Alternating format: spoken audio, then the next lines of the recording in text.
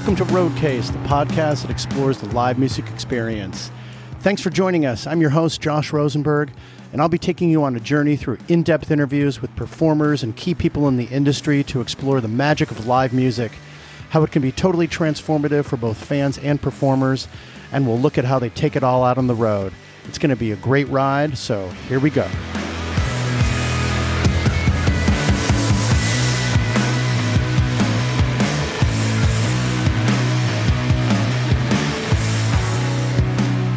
Hey, welcome back to Roadcase, everybody.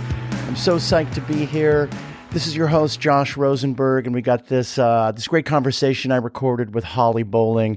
So psyched to share that with you all. If you're here for the first time for Holly, welcome to the Roadcase community. If you are a returning listener, I'm so glad to have you back, and thanks for your support.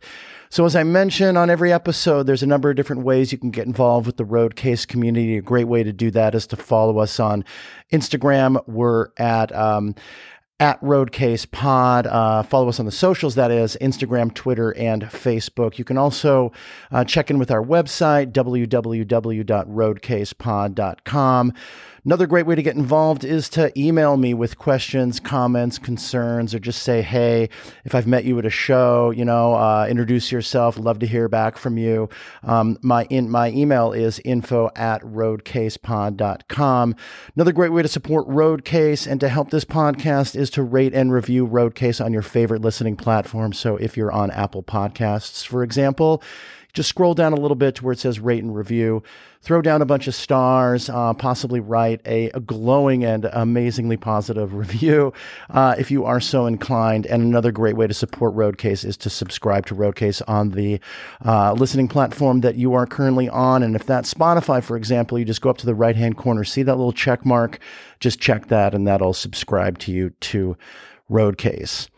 So I'm really psyched to have Holly Bowling on this episode of Roadcase. Holly is a classically trained pianist who began her introduction into the jam band community by transcribing a famous Phish tweezer from Tahoe years ago, and then performed that beautiful composition live in San Francisco, began her journey down the road of not only improvisation on the piano, but transcribing Grateful Dead tunes and tweezer tunes, has done several albums to that effect, and they are just really gorgeous, and especially if you love the music of those two bands. During COVID, Holly played something called the Wilderness Sessions when, during a road trip across the country with her husband, she performed in some incredibly unique natural settings and recorded piano improvs in these beautiful settings, and it's just spectacular. And when she ended up on the East Coast from the West Coast, where she lives in the Bay Area, she met up with Tom Hamilton of J-Rad, with whom she also works in Ghostlight, the band. Tom Hamilton's from J-Rad, and Holly and Tom got into the studio and created an improv album, kind of a one-off studio session, and it's really extraordinary. I can't wait for that to come out, and you should run out and listen to that immediately. It is entitled Lacuna. This interview was recorded right after Holly had played at Red Rocks for the very first time as a musician on stage as the keyboard player with Green Sky for, I think, almost the entire second set and part of the first. And subsequent to this particular interview, where I called out the fact that she should play with Green Sky more often, she has subsequently announced that she will be on tour with Green Sky this fall, and going forward, potentially that might be a thing that's going to continue to occur. So she hinted at it now that I'm listening to it, she hinted at it during the interview, but that's just something that I'm really excited about. There were some tech issues during this. There's a little audio bleed of my vocals on top of Holly. There's a little bit of an echo in certain parts, so I apologize for that. Just kind of the nature of what we do and how I do this podcast remotely, which enables me to get a ton of guests around the country, but also sometimes comes with technical issues. So it's nothing really that huge, but I just wanted to point out that I know that's there, and we tried our best to make it sound really great as usual. So thanks again for joining me for this episode of Roadcase. I'm really glad that you're here, and thank you for your support. And I want to to especially thank Holly Bowling here for being here on this episode of Roadcase. And here we go.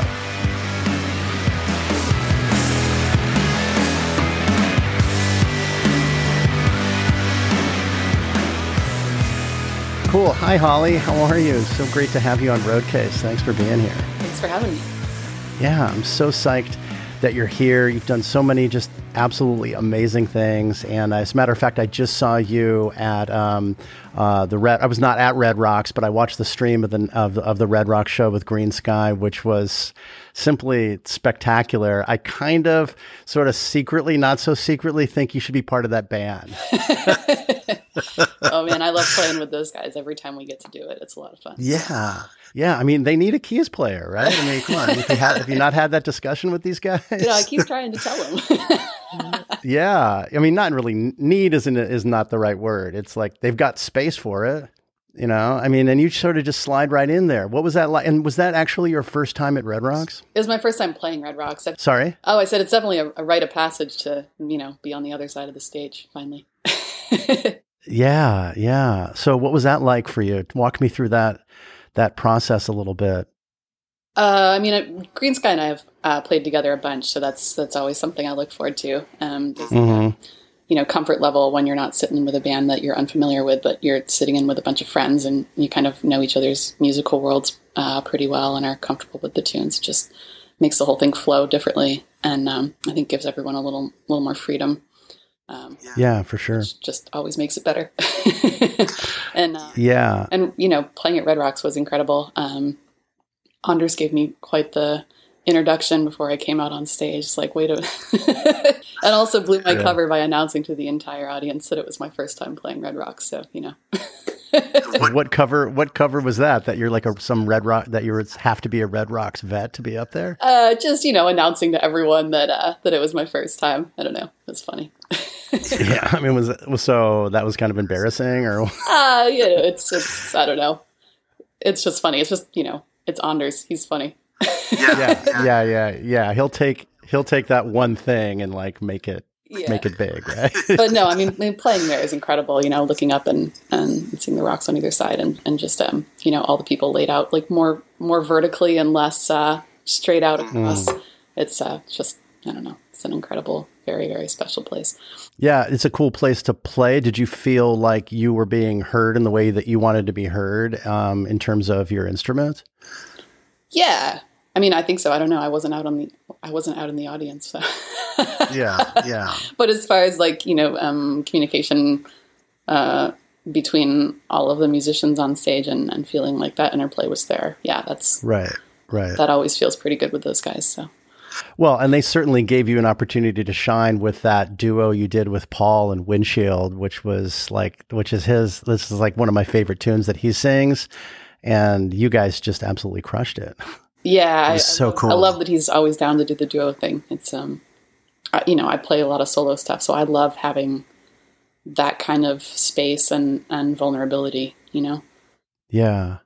You like to hang it out there. I do. You like to be on the edge, like literally and figuratively. I mean, when I think of those, the pictures of the wilderness session with you on like a cliff's edge, literally, it's an interesting metaphor. Yeah, it makes you stay focused, Well, we won't go too much down into technical stuff, but I guess we're going down that road. There's a lot of stuff I want to cover during this conversation. But clearly, you're a classically trained musician. It's so your technical proficiency is so astounding and remarkable. I don't listen to a lot of classical piano, but that you're playing songs that I love and that others love, and that it's of the jam band community. And you've embraced that type of improvisation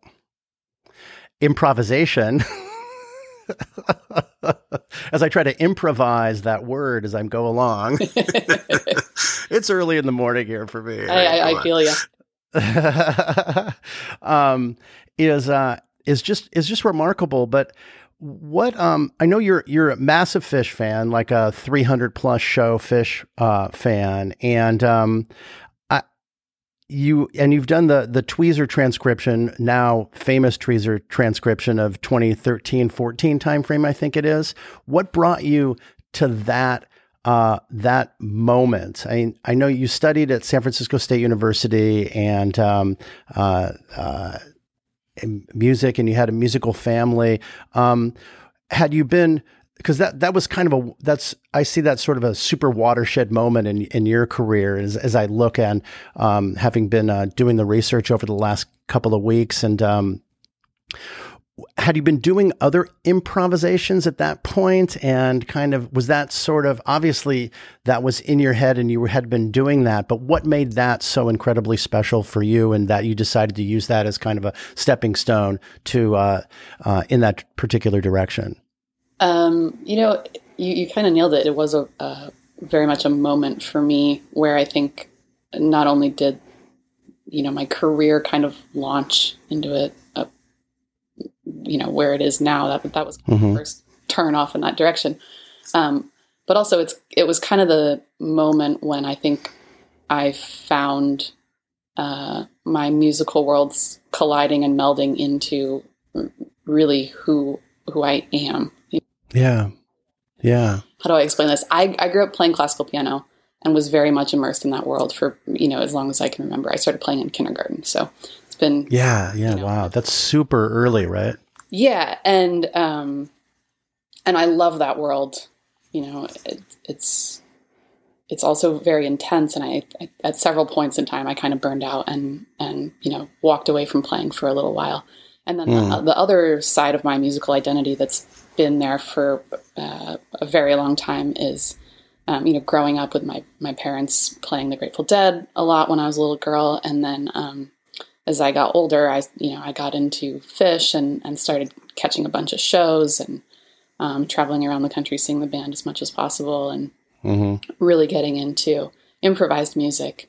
And these two worlds are pretty different, even just in the sphere of like what a performance looks like, right? Like classical piano stuff is pretty pin drop silent and extremely perfectionist in some ways and detail oriented. And then, you go to a band that's really focused on improvising, and the ethos is more like, well, you got to take some risks to get the payoff, and it's not always going to be perfect, and it might not always be, pretty getting there, but you're going to find that peak moment that's going to make the whole thing worthwhile. And that's more important than the technical, perfection of nailing every single note perfectly. So in a million ways, these are like very opposite musical worlds to reside in, but I really love them both. And even when I was in college and doing a degree in piano performance, I was, sneaking out of school for a couple weeks at a time to go on Phish tour and catch as many shows as I could. So these have always been like concurrent things in my life. Yeah. After I saw Phish in Tahoe, when they played the Tahoe Tweezer, I just was really inspired by the improvisation that happened that night. It's like 37 minutes of extremely well-developed thematic material, but all done on the spot, And so I didn't come home from that and decide, well, here's the moment where I'm going to make a career for myself, and let's take these two musical paths I've been on and put them together. It wasn't like that at all. It was, I just was obsessed with listening to this thing and had that rolling around in my head, and was sitting down at the piano and just picking out bits and pieces and playing them. And I eventually got the idea, like, what if I strung all these little bits that I've been working out together and actually, picked this thing apart note by note and wrote it all out and then arranged it into something that's playable on the piano. And it was really just a pet project. I never intended on, recording it or releasing it or performing it or anything like that. But it just kind of snowballed. It snowballed into a performance and then an album of Phish songs arranged for solo piano and then touring. And then, the other interesting thing is like that moment when I did the Tahoe Tweezer transcription and arrangement, that was like a very classical music approach to improvised music, right? Like when I play that thing, I play it basically the same way every time. There's no section where I'm like, well, Fish was improvising here, so I'll just improvise. Like, the whole point of it was to take the improv that they had created and just put it on the piano, right? I had this idea that the same way that in the classical music world, you'll have a composer who will take a symphony and they'll make a reduction of it for piano or for a trio or whatever. And it was that kind of idea. And then since then, I've really veered off in another direction. I don't really do much with the jam transcriptions like the Tahoe Tweezer at this point. I've really gotten more into having that dichotomy between improvised music and really detailed, precise, classical music world kind of stuff. So at this point, I have the arrangements of these songs that's like the head of the song where the vocals would be, or where there's, the musical stuff that's the same every time. And I will spend hours and hours and hours arranging that and, putting something in the right hand and moving it to the left and playing around with different ranges on the piano or different ways to get the sounds, and like really working on the arrangement in a super detailed way. And I will play it that way from there on out. And then as soon as that part's finished, it's complete blank page, open season, go do whatever you want. Improv that is very much my own and not trying to recreate what Fish or the Dead would do in that space. So I feel like, the Tahoe Tweezer may have been the moment where these two musical worlds came together for me and this whole thing started. And then since then, I've become comfortable enough with, what I bring from these two different backgrounds to these catalogs of music to really do something different with it and let it evolve from there. Is that what you do? I mean, because I've noticed in some of your recordings, I can't cite the exact album, but there was like, and I forget the tune, but, it was like from a, whatever song from like a 74 recording of Dead. So is that the process that you did? Was that a transcription? Are there some Dead transcriptions that you've done? Yeah. So the jam transcriptions, that's the kind of the term I coined for these really, really incredible performances that Fish or the Dead did of a particular song, where my goal was to capture that moment in time and cast it in a different light by putting it on the piano for solo performance. Yeah. And so the one you're talking about, that's a 6/18/74 Freedom Hall, Eyes of the World from Louisville, Kentucky. And it's just... Okay. Yeah. I probably actually listened to that. So when I play that one, that's... I love 74. Yeah, it's a good year. I don't think you're alone in that opinion. No, not at all. I mean, it's the wall of sound. But yeah, so all of those, my approach is, spend a ton of time on listening to what they did and be very accurate in trying to recreate that in a new way. Right. But like very true to the original thing. So that's the Freedom Hall Eyes. I did Fish's Twist from Glens Falls, the Tahoe Tweezer. I did the version of the Wedge that Fish did in Chicago years ago. And then a segment of improv that's colloquially known as the Beautiful Jam from I think it's sandwiched with like a Dark Star and something else. Yeah. But that's kind of it for the jam transcriptions. Everything beyond that is more, here's the song, here's me trying to capture in some way all of the vocal melodies and everything each instrument is saying at the beginning of the song. And then it's a launch pad to go wherever it goes. Right. Yeah. It's amazing. As a fan of the Dead, I love just hearing you lay down the basics and then just launch and then come back. It's so satisfying and it's really beautiful technically. I so super love it.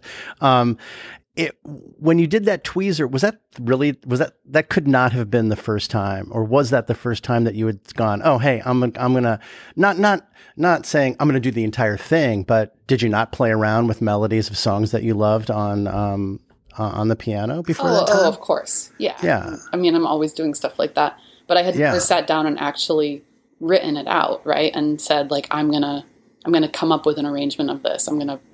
There's like an editing process there where you do it, pass after pass after pass. And now I've captured what this thing is trying to say. Right.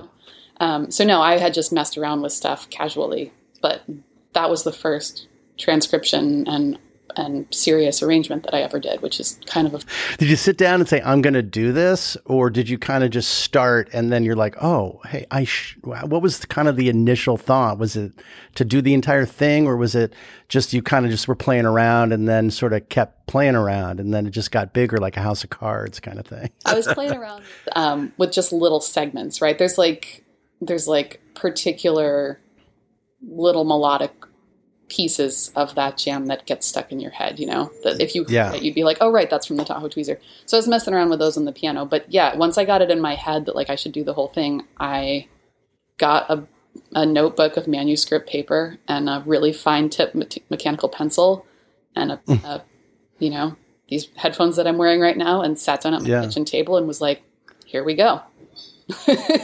And you listened to it and then you basically wrote it down.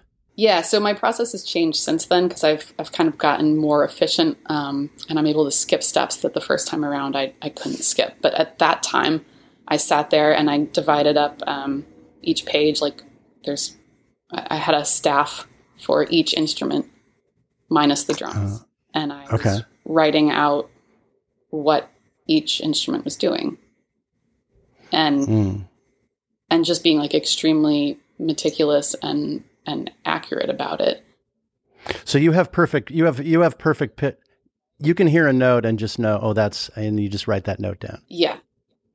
Oh, so that's perfect. That's perfect pitch, right? I mean, you just hear. It is. Yeah, obviously. So I did that. And then, once I had all this stuff on the page, A, it's not playable that way, right? And B, it wouldn't sound good even if it was playable because, it's too much information on one instrument. Yeah. So there's then a process that you have to figure out. How do I play this with two hands? And also, how do I make this sound like what it's supposed to sound like there? Right.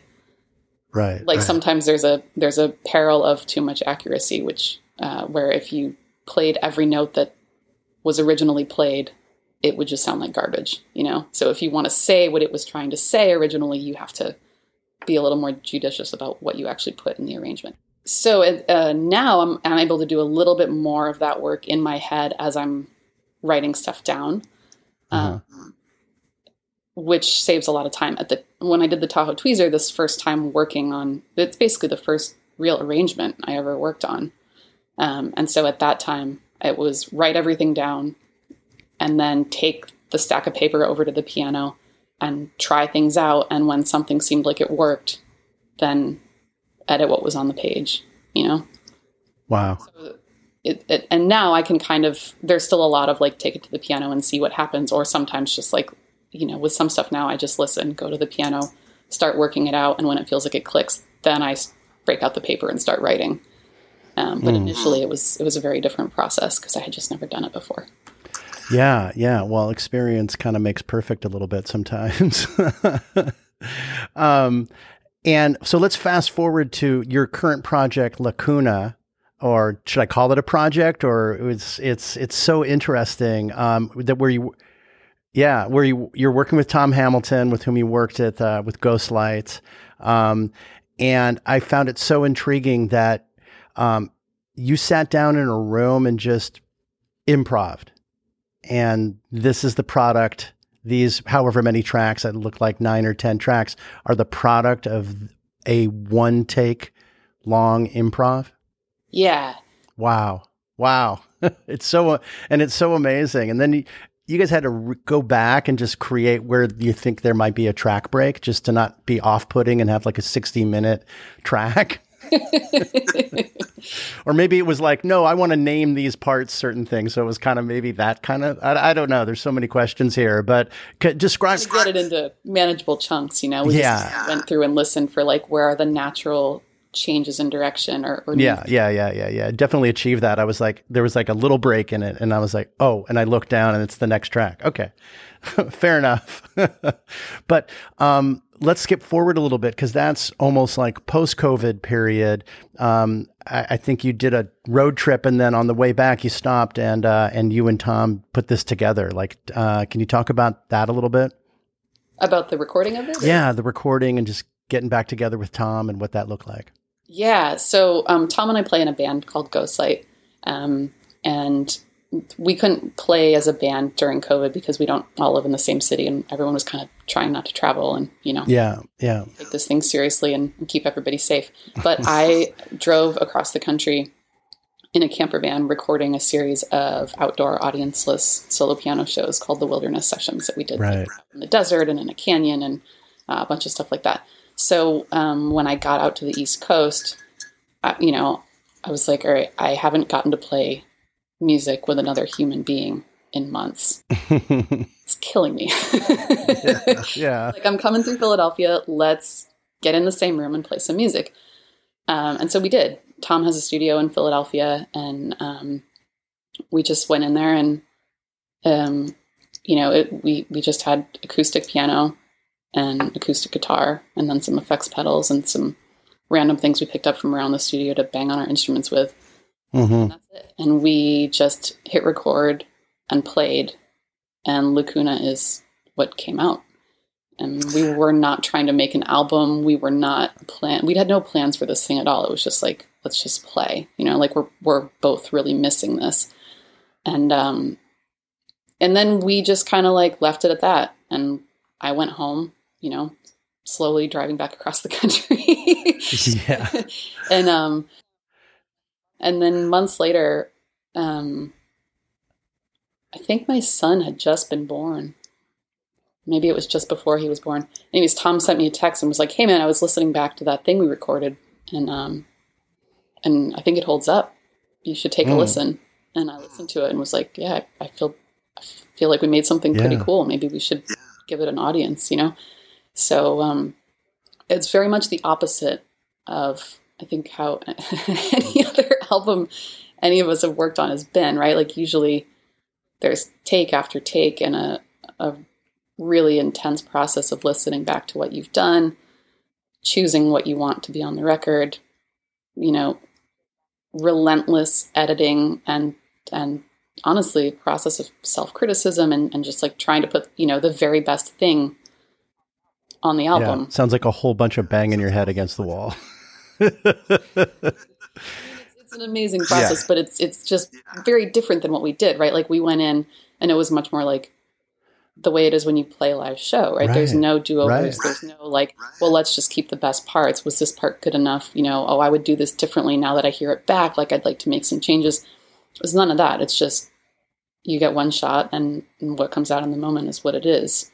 So that to me is, it has that aspect to it like a live performance would, except for it was us, in a dark room playing our acoustic instruments when we hadn't played with other people in a long time. So I don't know. It's very much born out of a specific point in time that, none of us had ever been there before, and hopefully we'll never be back there again. Yeah, well, let's hope so. But it has brought forth a ton of great music, But you went into that just going, hey, Tom, we're just going to play for a little bit. We've done some duo sets kind of casually in the past. We did one at Peach Fest one year, where we were just like, what do you want to play? I don't know. Let's just go up there and play. Is that thrilling for you? Kind of nervous? How does that make you feel? No, I love it. Yeah. Well, you're so fucking proficient. I mean, it must be like amazing. I wish I had that level of proficiency. It's like Magic Johnson's shooting hoops, It's amazing. What I find fascinating also, and I had to write this down, is the title of Lacuna. The definition was a gap, unfilled space, extended space where no notes are played. And I find that fascinating because Jerry Garcia said, the notes that aren't played are also music. And I'm clear you're well aware of that, but I think it's really such an interesting concept. Can you talk to me about what that means to you? I mean, there's the angle that you just took on it, which is the spaces in between the notes are as important as the notes themselves. That's definitely true. I also, when we came up with the title for the album and the title for the duo, both are Lacuna, I had been reading a book and came across this word Lacuna, and I wasn't sure what it meant. And I looked it up and was like, wow, this word perfectly describes where we all are right now. I was looking at it as an unfilled gap or space where no notes are played. I was looking at that in the like larger sense of this time where none of us have been able to go out and play shows. And, it's just this hole in our lives. Yeah. And it also has the connotation that you mentioned. And so it just felt like it perfectly encapsulated the time when we recorded this thing and just what we had all been living through. And I sent the definition over to Tom and was like, what do you think about this? And he was like, yeah, this works. How'd you come across it? I was reading, I wish I could remember what book I was reading. I read a lot of fiction during COVID, just as an aside. Yeah. So what and it was just a word being that was just used in a particular book. Do you remember? Yeah, I don't remember the context. I've actually paging back through trying to be like, where did this thing come from? It would be good to remember now, but I'll try to do some more research and try to figure it out. But it's so fascinating. It's such a fascinating aspect. Did you go back? Have you transcribed it? No. Can you play it again? I mean, I'm sure if we wanted to, we could spend the time to make that happen, but I don't think either of us have any interest in doing that.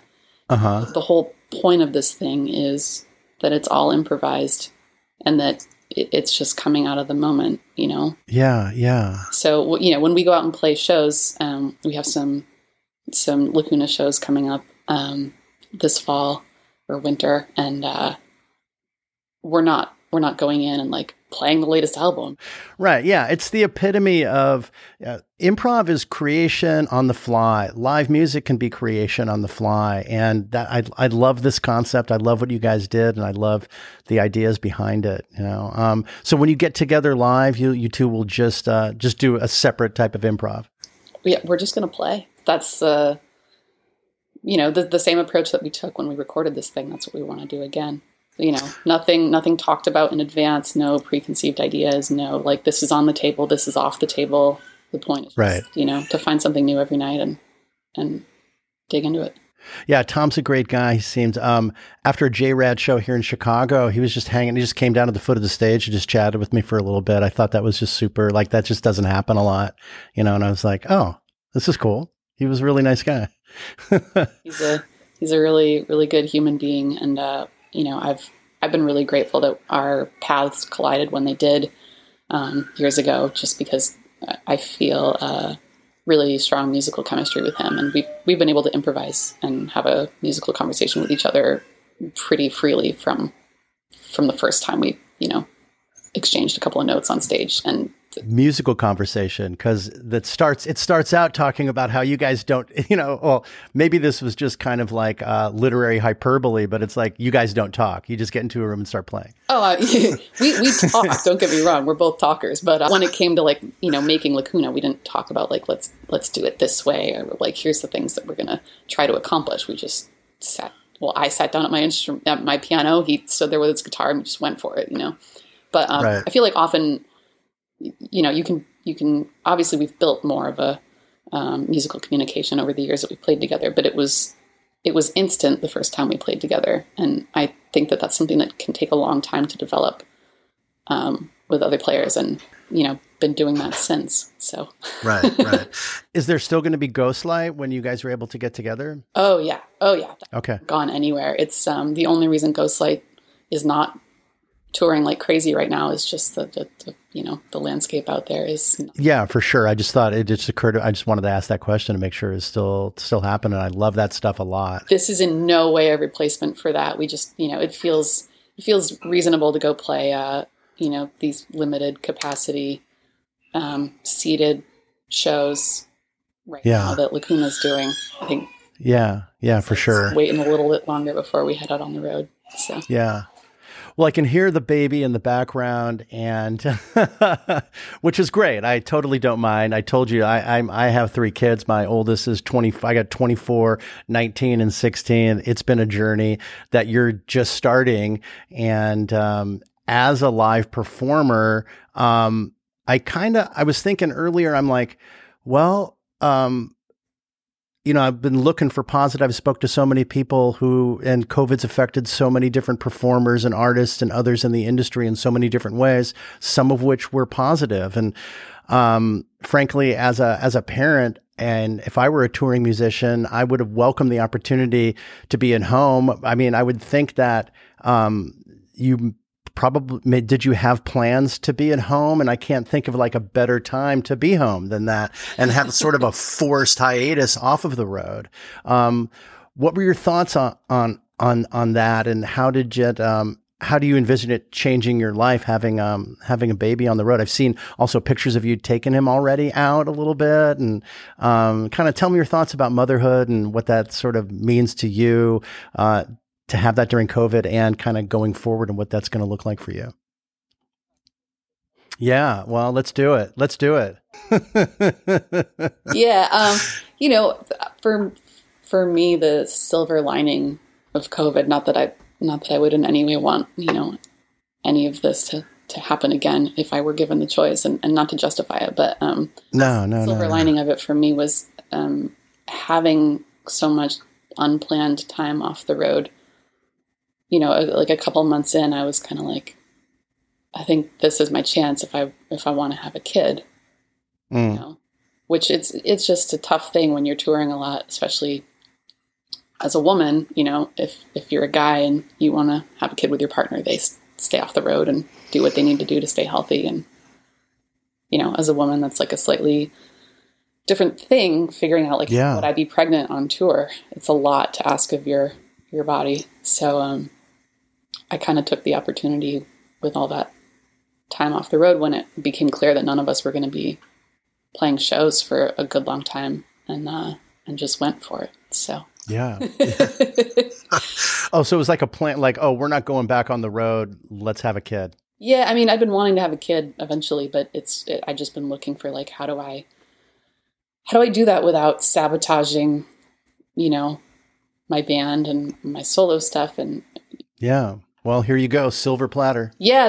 We're never going to have another opportunity like this again, to have this much time off the road and away from work for me, You can say COVID was the whole period was a good period for you. I mean, it was a good period for me, pretty much. I like being. I don't know. I don't know that I would say it was a good period. I mean, well, those are my words. I would say it was the best of times and the worst of times. No, but it's been, it's a gift to have that. I had that time to bring my son into the world, and then to hang out with him for the first months of his life and not have to jump back on the road right away. So we've been taking him out less now that, things started looking a little less safe out there. But Ghostlight played Peach Festival this summer, and that was kind of in the period where everything looked like, COVID was mostly right. That over. pre-period when everyone got really excited to get back on the road, and they were like, oh, no masks, like golden times, Right. So, we brought my kid out to that, and that was super fun. So that was his first Ghostlight show. And, we're hoping to bring him out on the road again. We really want to be the family that just kind of keeps going and takes our kid out with us. So how does your husband, partner, dad, human, feel about, how do you guys partnering up, and what's kind of the teamwork with you guys, in terms of parenting if you're on the road? Well, it's kind of a work in progress because I haven't been out on the road a whole lot so far. Mm-hmm. We're fortunate that his job is pretty flexible. So, hopefully we'll be able to split some childcare duties. He's going to come out with me sometimes, and we'll bring the kid and try to, split it between us. And I'm sure other times I'll have to just go without him, and that'll be rough, but it's, everyone's been through that. Or bring him, or bring him with. Yeah. How do you feel about that? You said you tried it at Peach Fest, which was a while back. Oh yeah, it was great. Like right now, it gets a little harder. Yeah, well, and having them indoors with COVID as it gets to be winter is still not like real high on our list, but yeah, hopefully that'll change. And God, hopefully, this winter won't be the same as last winter. Let's keep our fingers crossed on that one. Yeah. But I've spoken to several artists, mostly male art. You might be the first female artist that I've spoken to that has a newborn. Well, not newborn, but a child under 1 year old. He's 7 months old. So, Dom Flemons has a kid. He brings him around on the road. Paul, obviously, he flies back and forth, but tries to bring her out occasionally, he told me. Paul Hoffman, that is. I know you know him, so I know you know who I'm talking about. It poses obviously more challenges if you're a woman wanting to bring your kid along. I think, right? Or how do you kind of view it? Yeah, I mean, for me going into this whole thing, it's something that I kind of noticed right from the get-go, right? I have all these people that I know, musicians that I know that have little kids and have done this, but they're all guys, right? And it's different. Right. It's especially like the first year. It's really different. I know that it's hard to be away from your kid, no matter whether you're the mom or the dad, but it's a whole different set of things to figure out. And I haven't really had anyone, to look up to or to hit up to be like, hey man, how did you make this work? Well, because it's hey man, not like right, yeah, female friend like who has a kid and is a musician on the road. So I feel like I've been kind of having to just figure out what works for us, and I don't know that we have it figured out yet, but we're trying. Yeah, I mean, it's sort of just like having the kid. You don't. Even if you weren't in your situation as a touring artist, you have a child and things just kind of move forward, and it just is an organic process. I think I kind of see that happening, and I'm sure you'll figure it out somehow. I kind of sense that it's different for women because it's just having a child that came out of you is just different. And it's a different motherly instinct feeling without getting too much into gender. I mean, I'm a dad and I love parenting my kids, but it is different when you're the mom. Yeah. And just the first year, we're like physically tied together still. So that's a whole thing to figure out.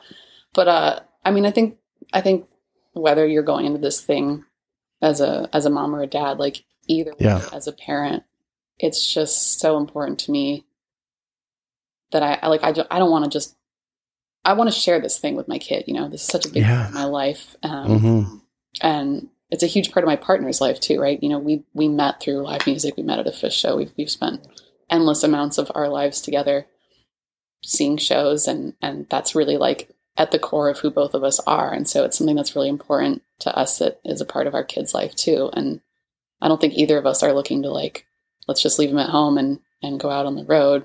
Like the ideal is I want him to be a part of that. You mentioned that. You mentioned Paul Hoffman, and we were talking about, me sitting in with them at Red Rocks at the beginning of this thing. And Paul's kid and Duvall's kid, Jude and Juniper, were, dancing side stage at Red Rocks. And that was a beautiful moment and something I'm pretty jealous of. We had really gone back and forth on whether or not to bring our kid out to Colorado, and we opted not to just because we were a little nervous with him being as little as he is. I mean, he's littler than Duvall or Hoffman's kid.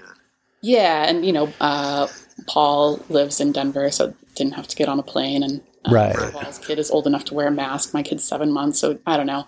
Maybe we're being over paranoid, but at any rate, no, I don't think it sounds reasonable. It's safe and not bring him in. And that was like a, kind of something that was like a bittersweet moment, seeing them and being like, man, I wish my kid could be part of that right now. So I'm really looking forward to finding those moments with him whenever they come and getting to share this thing with him. They'll definitely be happening. I mean, and they're older. Like in a year, it's going to be. It'll be cool. He'll be walking and probably walking a little bit now, but like he'll be like actually being, independently mobile and being able to enjoy it more, and just being conscious about it too is like an important factor as well. I mean, just from a parent, they're like, when they're little, it's like parents think like, oh, you need to do this with the kid. They don't, it's like, they're little. Yeah, he's out of the like cuddly potato phase though, and he's super into music now and definitely reacts to it. So we've been taking him to as many like outdoor local things as we can so he can experience the whole live music thing from the beginning. But Yeah. Those moments will come. I'm excited to find ways to, bring them on board and, bring them to the circus. Right. That'll be cool. And I think, where did I see a picture recently of him at the piano, and you were like super stoked about it? Probably in my living room. We sit at the piano every day. Yeah. Does he get it at this early age? I mean, is he playing Mozart concertos already at 7 months? That's what I want to know. I play him songs and sing him songs, and he bangs on the keys in between, and that's about the extent of it. You just want to like put those experiences out there from the very beginning. So. Yeah, I know. I keep bringing up Paul, but I talked to him just recently, and he was like, against my better judgment, I let her, his daughter, grab my like really good Mando and just start playing it with a pick. Yeah, my kid definitely, he bangs on my piano. He drools on it, even though I try not to let him. He tries to eat the keys, and I'm like, there is no other human being that would be allowed to abuse my piano this way, under no circumstances. But kid gets a pass.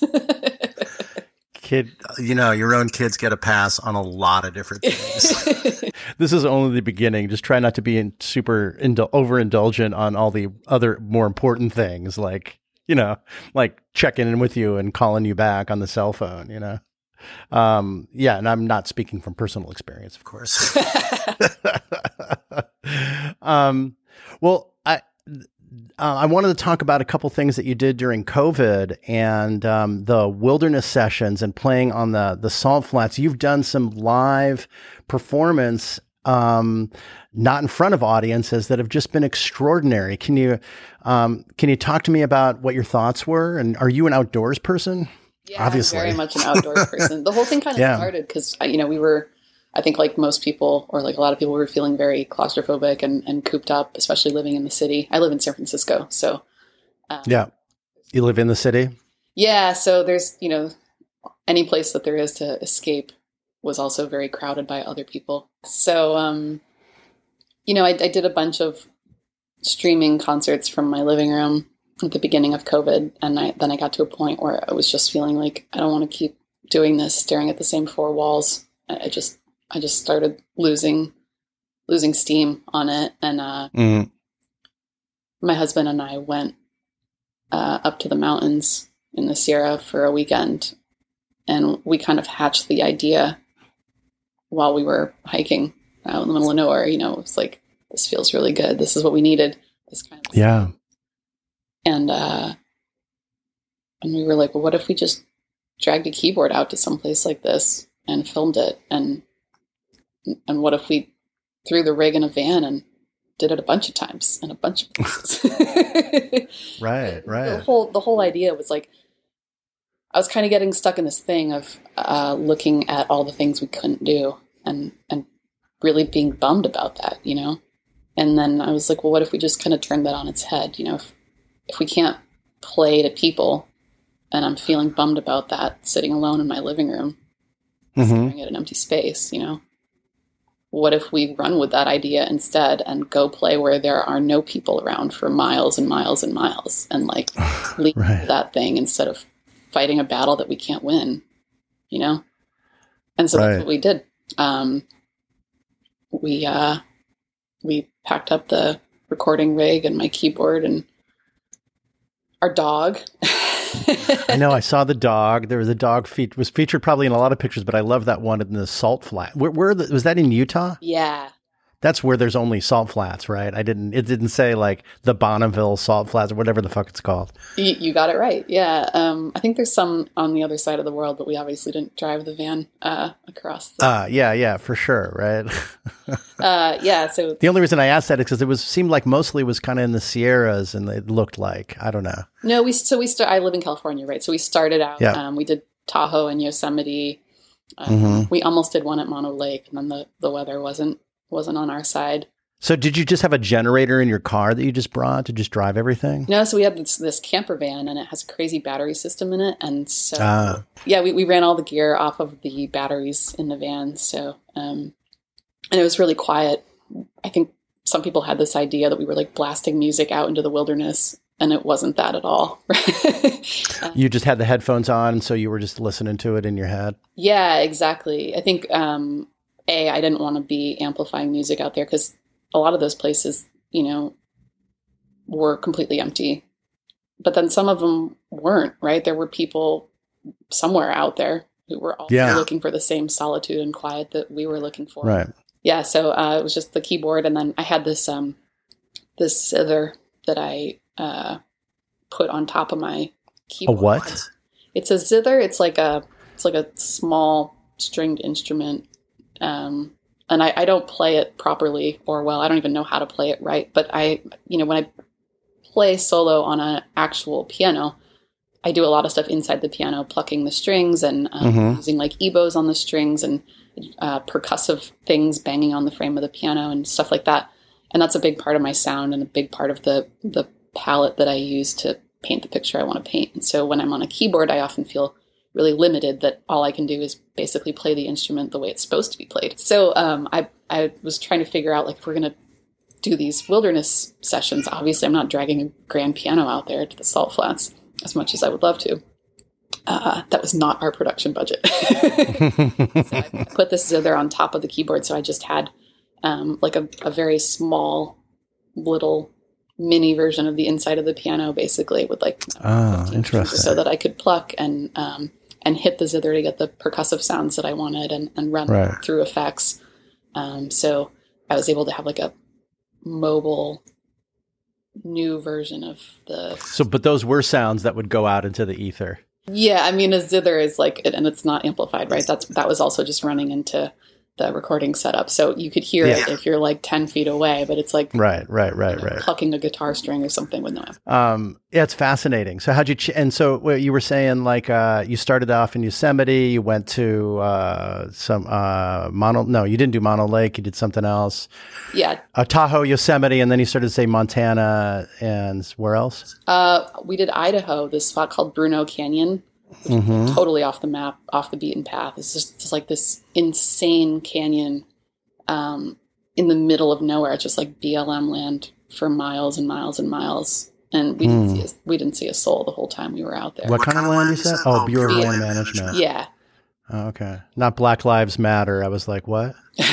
We did a lot of stuff in like National Forest and BLM land because you can camp out there. So we would set up camp overnight and then wake up in the morning and set up the gear and record, which I really liked because I felt like any time, I had the opportunity to settle into the place I was playing, sit out under the stars the night before and like walk around and really like absorb the place, then that works its way into the music the next day more than if you like roll up, throw the gear out and go, Does it really? How does that work for you? I mean, it's just like, when you play a show to an audience, I feel like there's this exchange of energy and obviously like what the crowd is giving to you is part of what you put into the music, whether it's the venue and the crowd and all of it. And when that was missing during COVID, like part of the point of the wilderness sessions was let's grab inspiration from somewhere else. So instead of playing off the crowd, I was playing off these places, right? Yeah. So there's like an openness and a spaciousness and a patience that I think is really different from when you're playing in a club and there's this like intense energy that's just like building and very confident. Yeah, you had none of that. You had no woots going on. How'd you survive? No, it was cool, man. It was like silence and space and like the things that I heard instead of like crowd noise, like the wind whipping across this giant expanse of land and then like touching the strings of the zither and like setting off a cascade of notes that I didn't even play and like hearing that stuff in your ears, it just changes how you approach all this stuff. And especially when you're improvising, it changes what's going to come out of your fingers halfway through the set. Right. Wow. That's true artistry. So like the wind would hit this instrument and would you kind of riff off of that sound that the wind would produce? Yeah, definitely. Wow. It's cool having some like chance music kind of things happen. Yeah. It's like playing against wind chimes kind of. And because it's solo too, there's no like oh, I'm gonna respond to what someone on the other half of the stage just did, you know? Right. Oh, guitarist just played that. That's interesting. Let me respond by playing this, or let me play something that works well with that to support it. Instead, it was like, well, the wind is doing this. That's pretty sweet. What can I do that fits with that? And then like let the set carry from there. Oh, so interesting. Wow. And so then Idaho, was that the farthest east you got? No, we went all the way to Maine, California to Maine. Oh, holy shit. Wow. And then on the way back, we dipped down into the Southwest. So we did Moab and Taos. And yeah, it's a crazy adventure. Yeah, it's not just the wilderness sessions, like across the country wilderness sessions. That's amazing. Yeah, and we were really going for as many different types of settings as possible. So there's deserts and there's mountains and there's set by the ocean and yeah. Wow.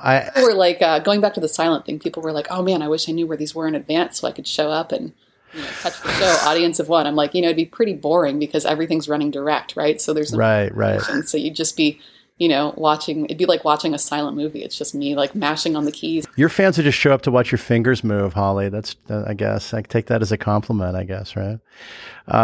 Yeah, it's such an incredible, that you're out there playing these songs. It's almost like you went on a US tour during COVID. Totally. And no one came. I'm grateful you recorded it all. How's your husband as a recording engineer? So he was really film crew. Okay. The recording setup was pretty simple because it was just the zither and my effects and my keyboard. So I ran all of that into just a simple interface and a laptop that we kept inside the van.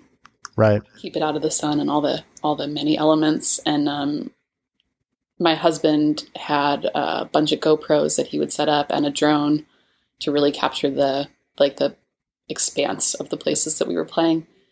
And that was it. So it was a crew of 2. And then he did all the video editing, which was a huge project. So, as we're working our way across the country in the van, we'd stop for a while and he'd, start piecing the video together. And video editing is an incredibly huge project. Wow. Yeah, so we didn't have, people do this stuff on the fly, but they have a film crew of, 4 or 5 people that are splicing between the camera angles, and it was just us. So, right. Wow. And then was it at the same time you were doing this Alone Together series? Was that the living room series that you were talking about? Yeah. So that happened first. And then when we I kind of lost steam with A, being in the house, B, being in my living room and staring at the same 4 walls every time I played. And also just, I was going crazy. I was like, we got to get out of the city or I'm going to go nuts. So the wilderness sessions was, I think the thing that saved my sanity during COVID. Was that was going on this tour? Was that before you had your son, or he was born in March of 2021. Okay. So the wilderness sessions, I was pregnant. Okay. All right. So that's another interesting angle as well. So I guess I should say my husband was film crew and driver, and he also, he did a lot of gear loading and unloading and carrying because as the trip went on, I got more and more pregnant. And I was like, yeah, I'm not picking that up. Yeah, right. Exactly. Nor did he want you to, right? And how long was the whole tour then? We were gone about 2 months. Oh, wow. That's really amazing. Did you do a documentary of the entire trip? I did. I filmed stuff all along the way, just in bits and pieces. And then when it was all over and we had put all of the wilderness sessions out there, I released a behind the scenes that kind of showed how we did it and had some footage from the road and gave a tour of the van because we were, living in it. And that was also the recording rig and it was everything. So right. That's out there on the interwebs. There you go. Okay. Well, I'm going to have to find that, and I'm sure everyone has already. But in your relationship with the Dead is quite dedicated, and I really love what you've done. And you came back in 2020 and did Seeking All the Songs. What is it called? Seeking All That's Still Unsung, which is the play on the Ripple lyrics from your first Dead cover album. Sort of what you hadn't finished with? What was sort of the thinking of doing another one? So the first album was Better Left Unsung, and then Seeking All That's Still Unsung was the second one, which it's a line from Addicts. So Better Left Unsung is from Ripple. Song is from Ripple. Seeking All That's Still Unsung is from Addicts. And I was like, that's a nice pairing. Yeah, for sure.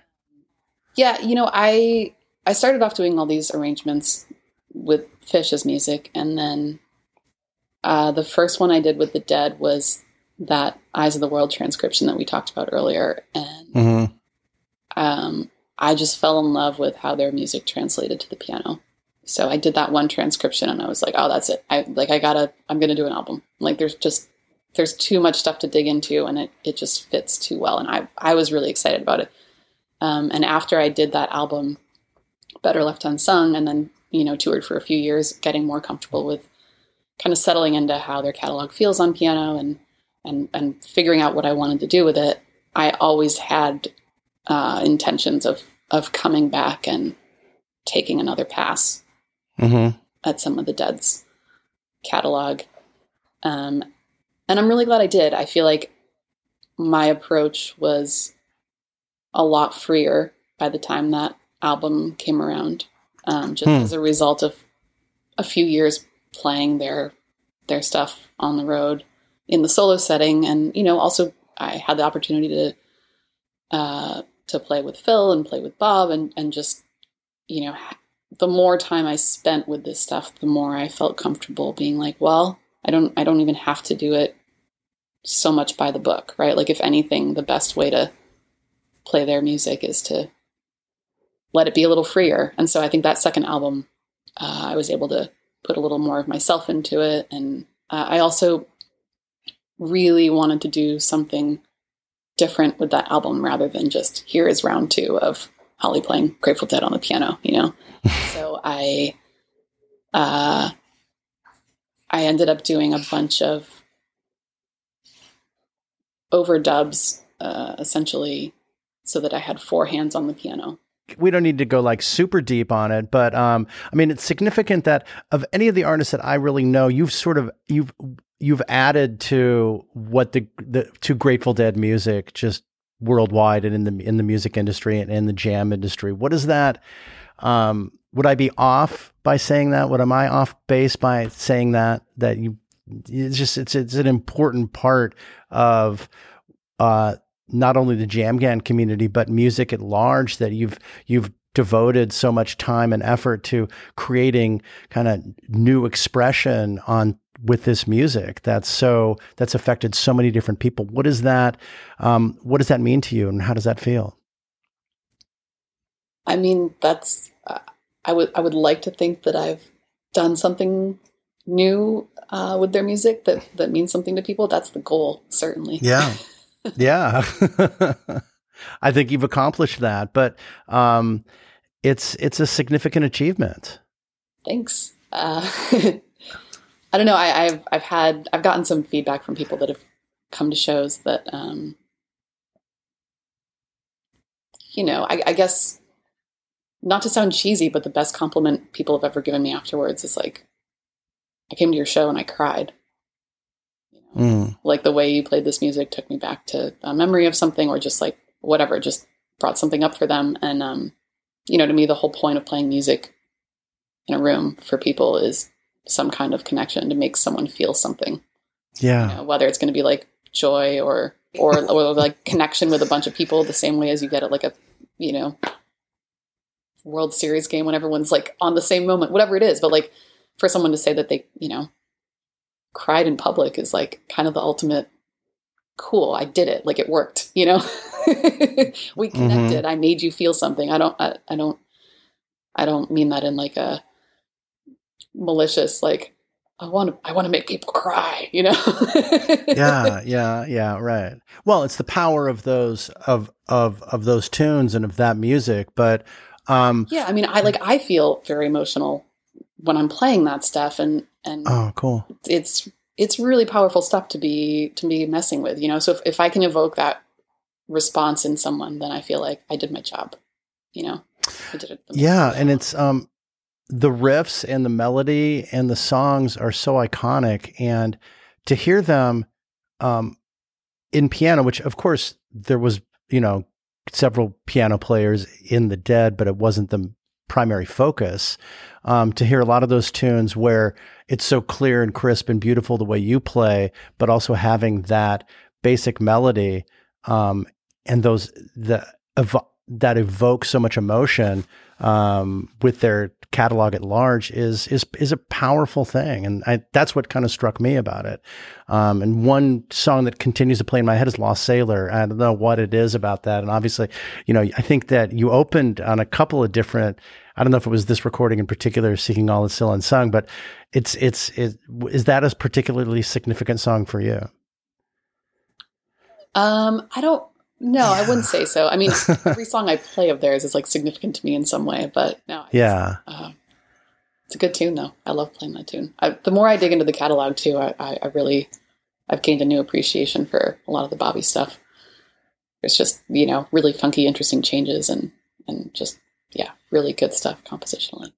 Well, also I'm guaranteed that it's going to be a great version when you do it. Let's put it that way. There's no question that it's going to be solid and cohesive.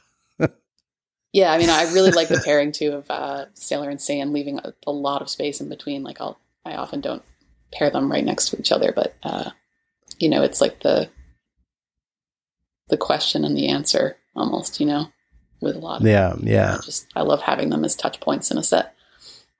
Yeah, I love Saint. That's one of my favorite songs, and I wish I had seen it. I think that's one that I never saw. So you don't have a lot of tour dates going forward. Is that something that's intentional so that you can spend time at home?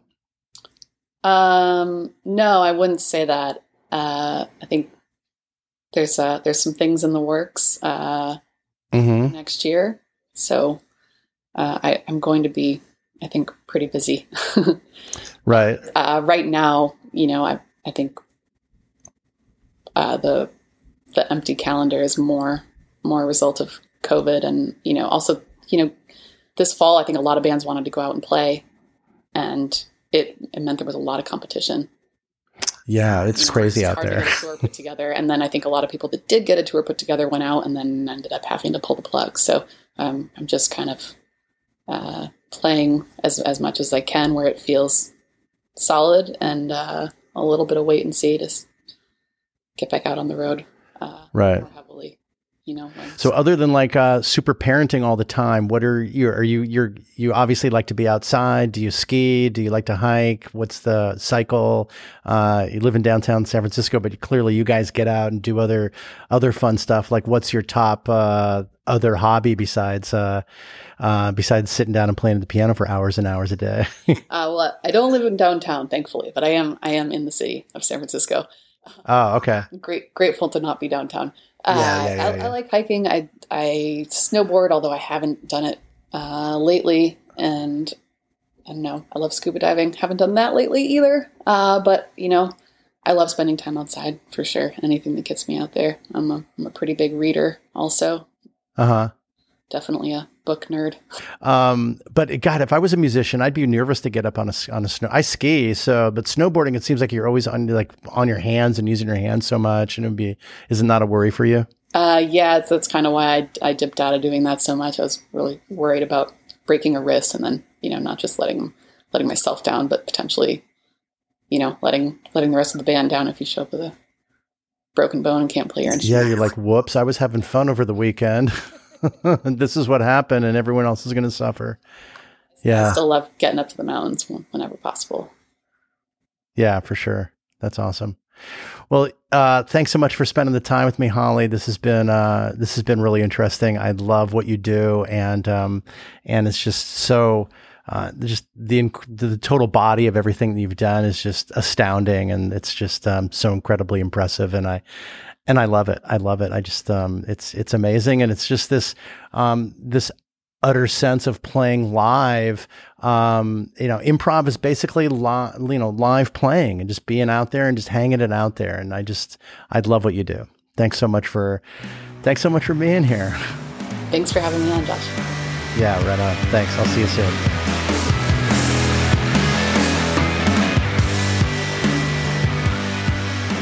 Okay, that was Holly Bowling on Roadcase. I was just so happy to have Holly here. She's such a uniquely talented musician.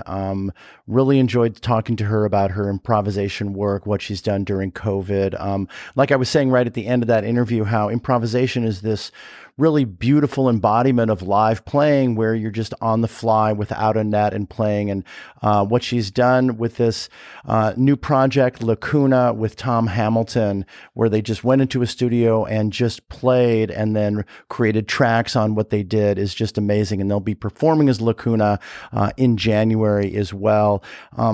Like I said, Holly's now kind of part of Green Sky Bluegrass, that is, for this fall tour. She's got several dates in November with Green Sky on tour as the keyboard player and piano player. It's just extraordinary. I loved her performance at Red Rocks with Green Sky Bluegrass. It was just extraordinary. Can't wait. Hoping I can catch one of the shows that Holly's playing in. And she's also getting back together with Ghostlight, which is her project band with Tom Hamilton of J-Rat, and they have some January dates as well. So check those out. And if you have a chance, really, it's amazingly worthy of a listen to Holly's work with the Dead and Fish improvisations, which you can find on any streaming service. So thanks again for being here for this episode of Roadcase. Really psyched that you're here as I wind down season 2, which ends on December 24th with my 100th episode.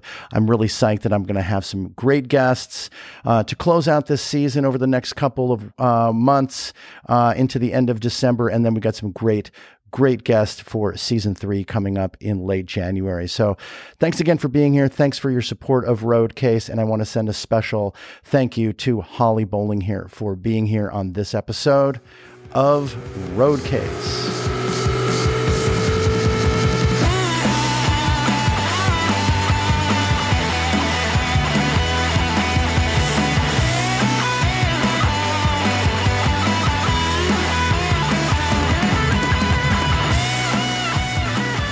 Thanks again so much for listening. And I'd like to encourage everyone to get involved with Roadcase. You can do so in a number of different ways. You can email me at info@roadcasepod.com with questions, comments, and even suggestions for guests. Or you can follow us on the socials, Instagram, Twitter, and Facebook. We're at RoadcasePod. And we have a YouTube channel called Roadcase Podcast. And of course, you can subscribe to this podcast on your favorite listening platform. And if you could please rate and review the podcast while you're there, that would be great. So I want to thank Walzer for this awesome theme music that we have. And I want to thank all of you for tuning in and listening to Roadcase. We have a lot of great episodes coming up, so I'll see you on down the road.